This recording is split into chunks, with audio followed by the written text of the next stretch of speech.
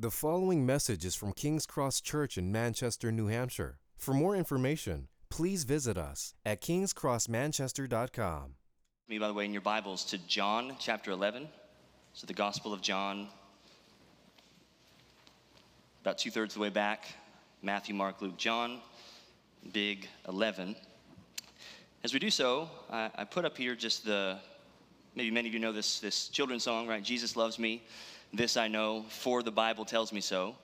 It's a good song, it's a good truth, but sometimes it doesn't feel that simple, right? If we're honest, there's probably a lot of times where the difficulties in our lives, the suffering, the hardships, the dark nights we go through, makes it hard for us to understand or experience the love of Jesus.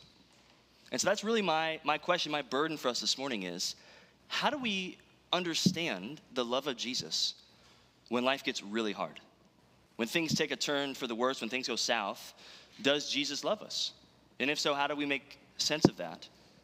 And rather than just kind of waxing eloquently or just trying to give some really fancy thing, I actually want us to read a well-known story that I think touches on this very thing. It's the story of Jesus and Lazarus. And so we're going to read this, and I'm going to read almost the whole story. And I know I run the risk as a guest preacher. It's like, dude, this guy's going to be reading forever and ever and ever. But I just want to maybe just push back against that thought in your mind, right? We're the people that we love reading books, good stories. We love TVs, shows, and movies. So I want you to give your attention to God's word and just let this story capture you this morning, that the Holy Spirit would speak to you through this story this morning. So here's John 11, beginning at verse 1. Now, a certain man was ill, Lazarus of Bethany, the village of Mary and her sister Martha. It was Mary who anointed the Lord with ointment and wiped his feet with her hair, whose brother Lazarus was ill. So the sisters sent to him, saying, Lord, he whom you love is ill. But when Jesus heard it, he said, this illness does not lead to death. It is for the glory of God, so that the Son of God may be glorified through it. Now, Jesus loved Martha and her sister and Lazarus. So, when he heard that Lazarus was ill, he stayed 2 days longer in the place where he was. And then after this, he said to the disciples, let us go to Judea again. The disciples said to him, Rabbi, the Jews were just now seeking to stone you, and are you going there again? Jesus answered, are there not 12 hours in the day? If anyone walks in the day, he does not stumble because he sees the light of this world. But if anyone walks in the night, he stumbles because the light is not in him. After saying these things, he said to them, our friend Lazarus has fallen asleep, but I go to awaken him. The disciples said to him, Lord, if he's fallen asleep, he will recover. Now, Jesus had spoken of his death, but they thought he meant taking rest and sleep. Then Jesus told them plainly, Lazarus has died. And for your sake, I am glad that I was not there, so that you may believe. But let us go to him. So Thomas, called the twin, said to his fellow disciples, let us go also, that we may die with him. Now when Jesus came, he found that Lazarus had already been in the tomb 4 days. Bethany was near Jerusalem, about 2 miles off, and many of the Jews had come to Martha and Mary to console them concerning their brother. So when Martha heard that Jesus was coming, she went and met him, but Mary remained seated in the house. Martha said to Jesus, Lord, if you had been here, my brother would not have died. But even now, I know that whatever you ask from God, God will give you. Jesus said to her, your brother will rise again. Martha said to him, I know that he will rise again in the resurrection. Can you hear me okay? That's right. I know that he will rise again in the resurrection on the last day. Jesus said to her, I am the resurrection and the life. Whoever believes in me, though he die, yet shall he live, and everyone who lives and believes in me shall never die. Do you believe this? She said to him, yes, Lord. I believe that you are the Christ, the Son of God who is coming into the world. When she had said this, she went and called her sister Mary, saying in private, the teacher is here and is calling for you. And when she heard it, she rose quickly and went to him. Now Jesus had not yet come into the village, but he was still in the place where Martha had met him. So when the Jews who were with her in the house, consoling her, saw Mary rise quickly and go out, they followed her, supposing that she was going to the tomb to weep there. Now when Mary came to where Jesus was and saw him, she fell at his feet, saying to him, Lord, if you had been here, my brother would not have died. When Jesus saw her weeping, and the Jews who had come with her also weeping, he was deeply moved in his spirit and greatly troubled. And he said, where have you laid him? They said to him, Lord, come and see. Jesus wept. So the Jews said, see how he loved him. But some of them said, could not he who opened the eyes of the blind man also have kept this man from dying? Then Jesus, deeply moved again, came to the tomb. It was a cave, and a stone lay against it. Jesus said, take away the stone. Martha, the sister of the dead man, said to him, Lord, by this time there will be an odor, for he has been dead 4 days. Jesus said to her, did I not tell you that if you believed, you would see the glory of God? So they took away the stone, and Jesus lifted up his eyes and said, Father, I thank you that you have heard me. I knew that you always hear me, but I said this on account of the people standing around, that they may believe that you sent me. When he had said these things, he cried out with a loud voice, Lazarus, come out. The man who had died came out, his hands and feet bound with linen strips and his face wrapped with a cloth. Jesus said to them, unbind him and let him go. Many of the Jews, therefore, who had come with Mary and had seen what he did, believed in him. I'm going to pray. I should have said this earlier, but before I do, most of these slides, you'll see a phone number on the bottom right-hand corner. That's my number. If you have questions or just trying to think through this together, we're going to have a little time of question and answer at the end. We'd love to think through more of these things together. So let's pray. Father, I thank you, God, for your word. And I thank you for your son. I pray, God, that by your Spirit you would meet with us, you would teach us, you'd open our eyes. Lord, would you raise the dead this morning? Would you do the impossible? Would you help us, I pray? In Jesus' name, amen. So we're going to see from this story 4 ways that Jesus loves us. Number 1, we see Jesus loves us in his pauses and delays. Secondly, we see Jesus loves us in his person and his promises. Third, Jesus loves us in his presence and his tears. And finally, Jesus loves us in his power and his miracles. So first of all, Jesus loves us in his pauses and his delays. Notice one thing that's very clear in the story is that it's clear from everybody in the story that Jesus loves his family, right? You can just see kind of some of the quotes I pulled up here, right? They sent to Jesus saying, Lord, he who you love is ill. So the sisters think you love Lazarus. John in verse 5 says, now Jesus loved Martha and her sister and Lazarus. And when Jesus weeps, the crowd says, see how he loved him. So it's really clear throughout this whole story that Jesus really does love this family. But then there's this tension, right? The tension is Jesus doesn't actually come to this family when they need him the most. Look at verses 5 and 6 again with me. Now Jesus loved Martha and her sister and Lazarus. So when he heard that Lazarus was ill, how would you finish that sentence, right? If somebody you loved was ill and you had the power to help them, you would say he dropped everything and ran to him. He prayed fervently to God to him, right? That's not what it says. It says when he heard that he was ill, he stayed 2 days longer. Jesus intentionally delays, right? This is baffling. He goes on to tell the disciples, I'm glad that I didn't go there. Really? Your friend is dying and you're glad you didn't show up. What are we going to make of this, right? And Mary and Martha, right, they feel the same thing. They both say the same thing when Jesus shows up. Lord, if you had been here, my brother would not have died. Right? This is not some like straight up unbelief. This is saying, Jesus, you could have healed him. I know you could have, but you didn't come. Just imagine, I heard one preacher describe it this way, a sermon I was listening to, right? Just imagine day after day, right? They sent for Jesus. Jesus says this illness won't lead to death. But day after day, he's not showing up. And Lazarus is getting sicker and sicker, worse and worse. And they're looking around and they're wondering, did you tell Jesus? Did he hear correctly? Is he coming? Where is he? Things just get worse and worse and worse. And then he dies. And it's like, what happened? We sent for him.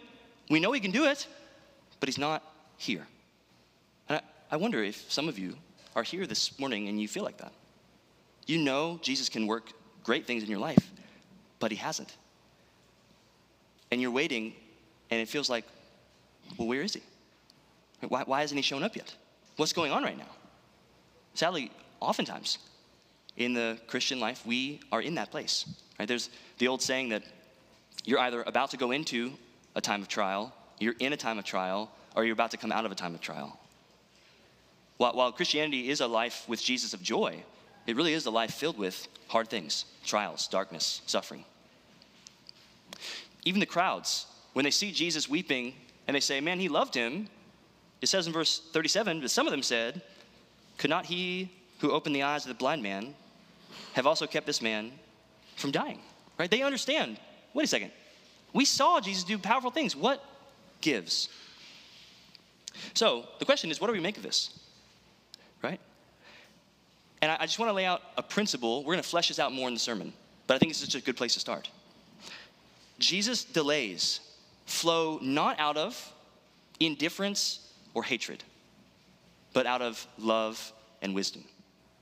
Right? I think when we suffer and it feels like Jesus didn't show up, or he just didn't show up in the way that we wanted him to, our first thought is either he doesn't care about me, he's indifferent, or he just hates me. That's typically where our mind and hearts go when we do that. But this story shows us that is not the answer, right? And again, we'll have to flesh this out more, but Jesus, his love is what causes his pauses and his delays. So we see Jesus loves us in his pauses and delays. Secondly, Jesus loves us in his person and his promises. Now here's a question I was thinking about. This struck me as I was studying for the sermon. How does Jesus comfort Martha when he shows up? Right? He doesn't do it the way that we would, right? You have a friend that dies, you go to the funeral. What do you typically do, right? You give hugs, you weep, right? You maybe in your best moments try to say something helpful maybe, if there's a right time for it. I know sometimes we feel the urge to talk, but Jesus doesn't do any of that. He doesn't give any sort of religious platitudes. He doesn't give a hug. He says, basically, it's okay, I'm here. Which, if we did that, would be crazy arrogant, right? Could you imagine somebody rolling up to your friend's funeral and saying, hey, it's okay, guys, don't have to weep anymore, I'm here. Like, dude, who invited this guy, right? Like, it's crazy.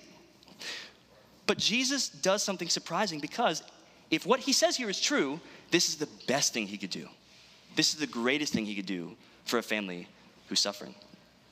Jesus says, so I was hearing a preacher back home preach on this text. He pointed out, Jesus says two things about himself, and there's two promises attached, or a promise attached to each one. So let's look at this famous line, verse 25 and 26. First of all, I am the resurrection. Right, so when Jesus says, your brother will rise again, Martha knows her Bible. She knows that in the Old Testament, it says that one day, all those who die will physically be raised from the dead, some to everlasting life and some to everlasting contempt, judgment. So she says, okay, I know Jesus, one day my brother will come back from the dead. Jesus flips it around and says, that event is not just some future event. That is a reality tied to me. So the resurrection is not just some event in the future. The resurrection comes on how we relate to the person of Jesus. I am the resurrection. And the promise is, whoever believes in me, though he dies, yet shall he live. The hope we have as Christians this morning is a hope unlike any other hope in the world. The hope is not that everything will be better all the time in your life, right? If you follow Jesus, your life will look like his and will be hard. The hope of the Christian is that one day, no matter what difficulties, sadness, and death we end up going through, our hope is that one day we will be raised up by Jesus himself to eternal life. Our hope is, even though we die, yet we will live forever resurrected with him. The Bible says that the Son of God, the voice of the Son of God will call out, and all those in the tombs will rise up. Those who have done good, that is, those who trust and follow Jesus, to the resurrection of life. Those who have done evil, to the resurrection of judgment. So Jesus gives us hope no matter how much we suffer now. Death, suffering, evil is not the end of the story. Jesus has the last word, and the last word is resurrection. His power and life over everything. But then he says something different, a little bit slightly different. He also says, I am the life. It's not the only place he says this, right? Kind of famous verse, I am the way, the truth, and the life. But here's his promise. Whoever lives and believes in me will never die. And I think, again, hearing this from my pastor back home, I think this is right. He's saying here, if you trust in me now, the you who has been born again, the you who really loves me, will never really die. And this is what the Bible says, right? To be absent with the body is to be present with the Lord. So when you die and your body goes down in the grave, the you that loves Jesus does not cease to exist. You will dwell with Jesus, and one day your body and your soul or spirit, your immaterial part of you, will come back together forever. So the life that we live now never really ends. As I was thinking about this sermon, talking actually with Pastor Jacob about this, he pointed me to a book by Soren Kierkegaard, Danish philosopher. It's got the O with the slash through it. It's pretty awesome. Here's a quote from a book of his, kind of touching on this story called The Sickness Unto Death. You can read this as I read it. For humanly speaking, death is the last thing of all. And humanly speaking, there is hope only so long as there is life. But Christianly understood, death is by no means the last thing of all. Hence, it is only a little event within that which is all in eternal life. So then, in the Christian understanding of it, not even death is the sickness unto death. Still less, everything which is called earthly and temporal suffering. Just hear this list. Want, sickness, wretchedness, affliction, adversities, torments, mental sufferings, sorrow, grief. And even if such things are so painful and hard to bear that we men say, or at all events the sufferer says, this is worse than death. Everything of the sort which, if it is not a sickness, is comparable to a sickness, is nevertheless, in the Christian understanding of it, not the sickness unto death. What is he saying here? I think what he's saying is what the Bible says, that because Jesus is the resurrection and life, because he's promised us life beyond death, everlasting resurrection life, no matter what sufferings we go through now, he is promising us something far better and far greater to come. So this is why Paul will say things like in 2 Corinthians 4, for I consider this light, momentary affliction. By the way, same letter, Paul tells us what the light, momentary affliction includes. He got beat up, people threw stones at him, he got shipwrecked, people slandered him. He lived a hard life. But he says this light, momentary affliction is not worth comparing to the glory. Actually, it's not even that. He says it's preparing for us an eternal weight of glory. He'll say in Romans 8, for I consider the sufferings of this present time not worth comparing to the glory that's to be revealed. So when he thinks about the glory to come, the resurrection, eternal life, he says it's not even worth comparing. They're not the same. So I wonder, for you this morning, I want to ask you the same question that Jesus asked Martha. Do you believe this? Do you personally believe this? Right? I grew up in the church, right? My mom's here, Christian family, but I didn't believe this till I was older, not really. I wonder, do you personally believe this? And if you don't, I want to invite you to call you. Even as the scripture would say, to command you, come to Jesus.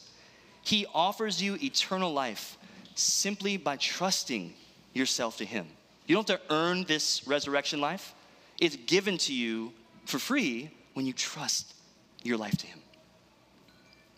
So Jesus loves us in his pauses, in his person and promise. Number 3, Jesus loves us in his presence and his tears.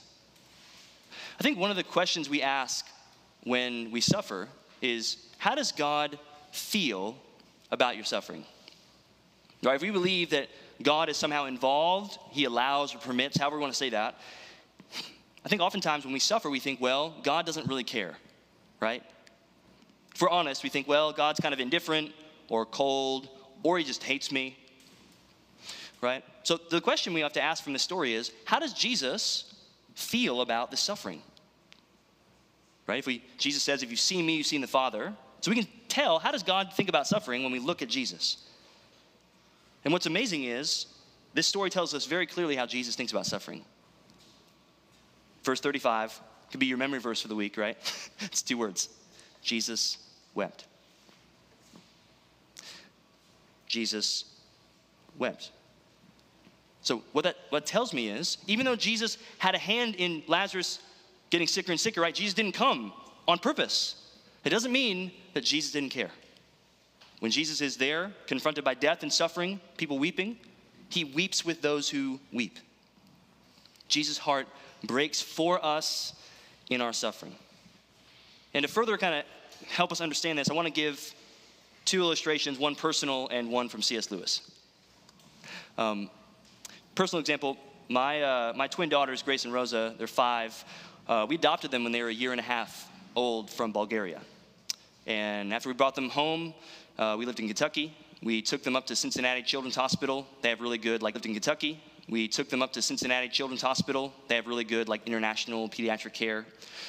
And one of the things they had to do at the end of the visit for both my daughters was to draw blood, right? Typical checking blood, making sure everything's healthy, right? But for a 1.5-year-old, you can't draw blood the normal way. You have to draw blood from their foot. And so Rosa, who is a daddy's girl through and through, right? I just remember the look on her face when they stuck the needle in her foot. Panic, shock, terror might not be the right word, but just confusion, what is going on, just crying and crying. And I just had to hold her and make sure that this thing went through okay. Now, the question is, how did I feel in that moment, right? As Rosa is in pain, as she's confused, as she doesn't know what's going on, right? Am I just there oh, Rosa, you need to just buck up because this is good for you? No. My heart's breaking for her. I'm just trying to comfort her. I care about her. But my care didn't just make me go all ninja on all the nurses, right? And be like, you're not going to touch my daughter. No. I knew this was for her good. She didn't understand all that at the moment. But I knew it's for her good that she goes through this. But that didn't mean that my heart was indifferent. My heart broke even though I knew in the big picture this is for her good. And I believe that's how God feels toward us this morning. Even though we may not understand what we're going through, ultimately, Jesus' heart breaks. Our God, as a perfect Father, he grieves over our suffering, even though he may allow it or bring it for our good. C.S. Lewis, he says it better than I can. I want to give a quick plug too. This is a little bit of an aside, but if you guys like music, there's an album. You can look this up on Spotify later. Friend of mine from the church I used to go to, her name is Sarah Sparks. She wrote an album on the Chronicles of Narnia stories. Beautiful, beautiful songs. So that you might just jam out to that this afternoon. Let me read from The Magician's Nephew, this beautiful quote. It's about Didgeridoo, the main character. He says this, he thought of his mother, and he thought of the great hopes that he had had, and how they were all dying away. And a lump came in his throat, and tears in his eyes, and he blurted out, but please, won't you, can't you give me something that will cure mother? Up till then, he had been looking at the lion's great front feet and his huge claws on them. Now in his despair, he looked up at its face. What he saw surprised him as much as anything in his whole life. For the tawny face was bent down near his own, and, wonder of wonders, great shining tears stood in the lion's eyes. They were such big, bright tears compared with Didgeridoo's own that for a moment he felt as if the lion must really be sorrier about his mother than he was himself. My son, said Aslan. I know. Grief is great. Only you and I in this land know that yet. Let us be good to one another. Right? Our God, his heart breaks more than even ours do for the suffering that we face. He is not indifferent. He is grieved, and he will only allow the suffering that comes into our life. He will only allow it so that he makes us more like Jesus and carries us all the way home to glory. Now, at this point, we could end the sermon. Some of you are like, please end the sermon. but you could end it here. And when I've taught this before, I have ended it here, right? Jesus pauses. He gives us promises. He weeps with us. But I want to ask the question, how does this story actually end? Right? That's not how the story ends, right? The story actually ends with a dead man coming back to life. So I want to end the sermon with this fourth point. Jesus loves us in his power and his miracles. Now, there's hints about where the story is going the whole time, right? You could see, he says right away, this illness does not lead to death. It's for the glory of God, so that the Son of God may be glorified through it. He tells the disciples, not just, I'm glad that I was not there, but he says, I'm glad that I was not there so that you may believe, right? He tells Martha, when she doesn't want to roll away the stone, did I not tell you that if you believed, you'd see the glory of God? And it says afterwards, when Lazarus was raised, many of the Jews, therefore, who had come with Mary and had seen what he did, believed in him, right? This is an extraordinary miracle, right? So I was thinking through that phrase, every miracle is extraordinary, right? But this is like really surprising, right? Lazarus is really, really dead. Right? It says twice, he's been dead 4 days, right? I think it's Martha here, yeah. It says the sister of the dead man said, Lord, by this time there will be an odor. I have to quote the King James here, right? Behold, he stinketh, right? It's awesome. But think about it. He's been dead for 4 days. He's decomposing, right? It's like, Jesus, it's over. You missed it, right? He's too far gone. And Jesus' response is, it's not over, right? Just imagine, right? The situations in your life where you feel like things are too far gone. Relationships or healing or somebody's salvation or whatever it might be. And you feel like, dude, that's impossible, right? It's not too late or not too far gone with Jesus. There's two lies. As I was thinking through this, and my pastor at my church, he talked about there's kind of two extremes. There's two lies that we believe when it comes to God and our suffering. Number one, we believe God isn't with me and for me in my suffering. And I hope the first 3 points of the sermon have helped to see that's not true, right? God is with us. He is for us. Even though we may not understand his ways, he really is Emmanuel, God with us, and he is loving us. But there's another lie on the other end of it that I also think we believe, which is God isn't able, or maybe he's able, but he's not really willing to bring healing or breakthrough, to do something to change the unchangeable. And I wonder if you've fallen for that lie this morning. Right now I know, as soon as I say this, I just want to be clear, I know there is some sort of suspicion in the back of your mind because we live in a day and age where many prosperity preachers, TV preachers, will say unhelpful and untrue things, right?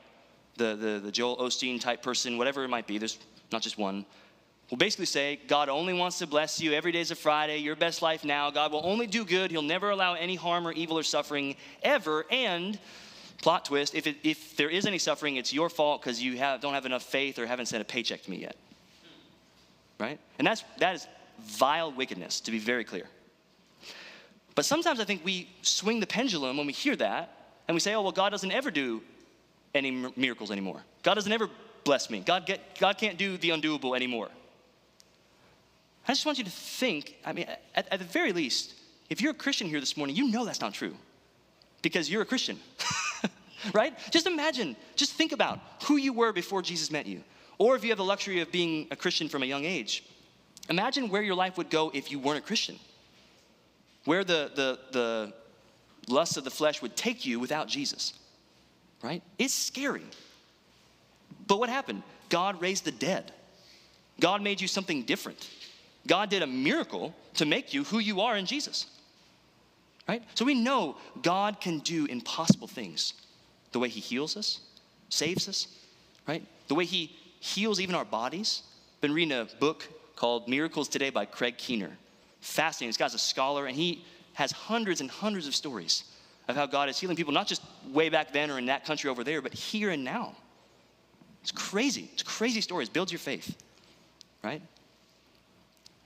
Jesus says these words that they've really, in one sense, haunted me for a long time, or maybe the last 6 months or a year.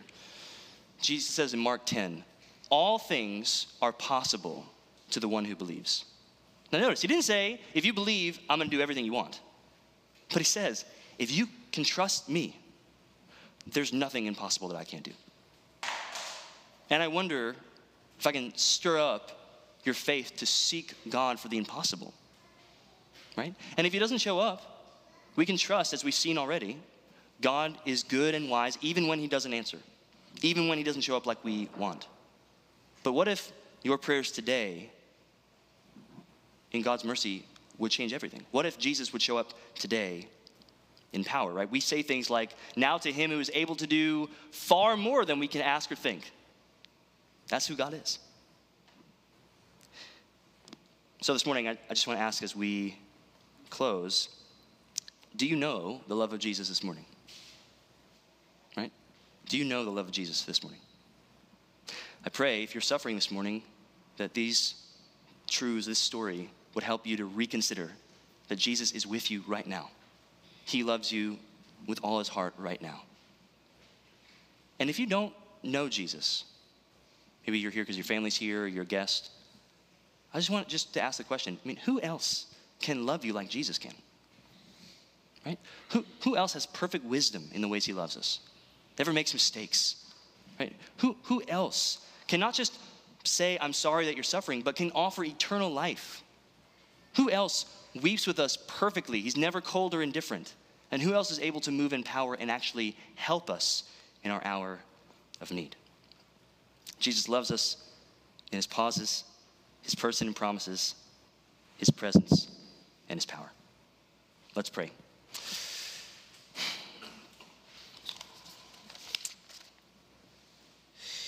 Father, I thank you, God, for your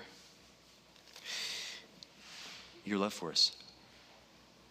Lord, I just said that, not really meaning it, but Lord, your love is amazing. Lord, there's nothing, God, that you can't do in your love.